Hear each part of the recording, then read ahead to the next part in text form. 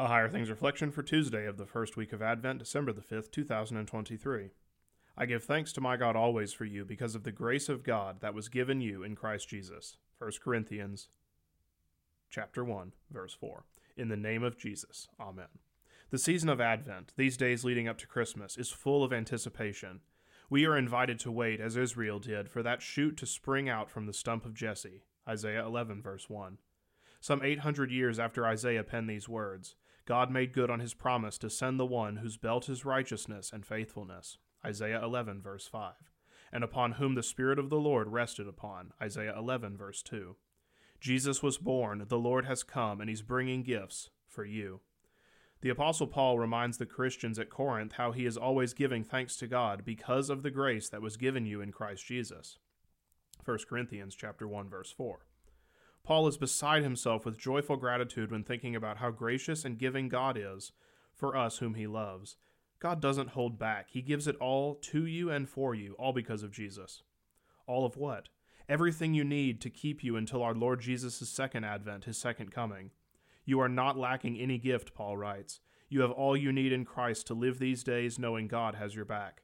God is faithful, and while you live these days waiting, trusting, and living daily under God's grace, God promises to sustain you to the end, guiltless in the day of our Lord Jesus Christ. 1 Corinthians chapter 1, verse 8. Seriously? What must I do? Nothing. That's why it's called grace. This is why the coming of Jesus is God's gift for you and for the world. And like the gifts we are given from those who love us, we simply stretch out our hands to receive them and say, thank you. That's what faith does with God's gifts. It simply receives and says, thank you. The Lord has come, and he will come again.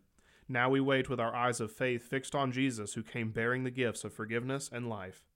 Now we live with our eyes of faith fixed on Jesus, who will come for you, to gather you to himself, and present you holy and blameless and completely guiltless, all as a gift for you. Thanks be to God, in the name of Jesus. Amen.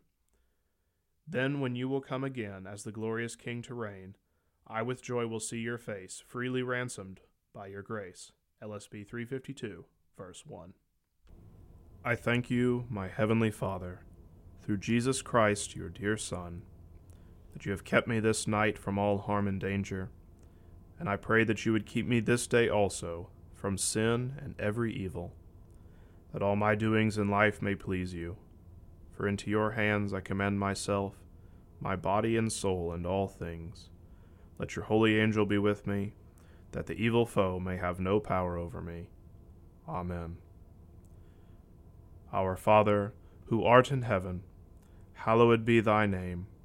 Thy kingdom come, thy will be done, on earth as it is in heaven. Give us this day our daily bread, and forgive us our trespasses, as we forgive those who trespass against us. And lead us not into temptation, but deliver us from evil. For thine is the kingdom, and the power, and the glory, forever and ever. Amen.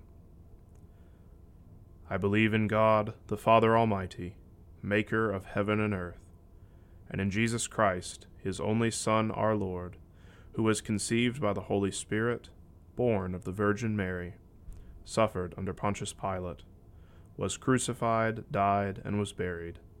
He descended into hell. The third day he rose again from the dead. He ascended into heaven, and sits at the right hand of God the Father Almighty. From thence he will come to judge the living and the dead. I believe in the Holy Spirit, the holy Christian Church, the communion of saints, the forgiveness of sins, the resurrection of the body, and the life everlasting. Amen.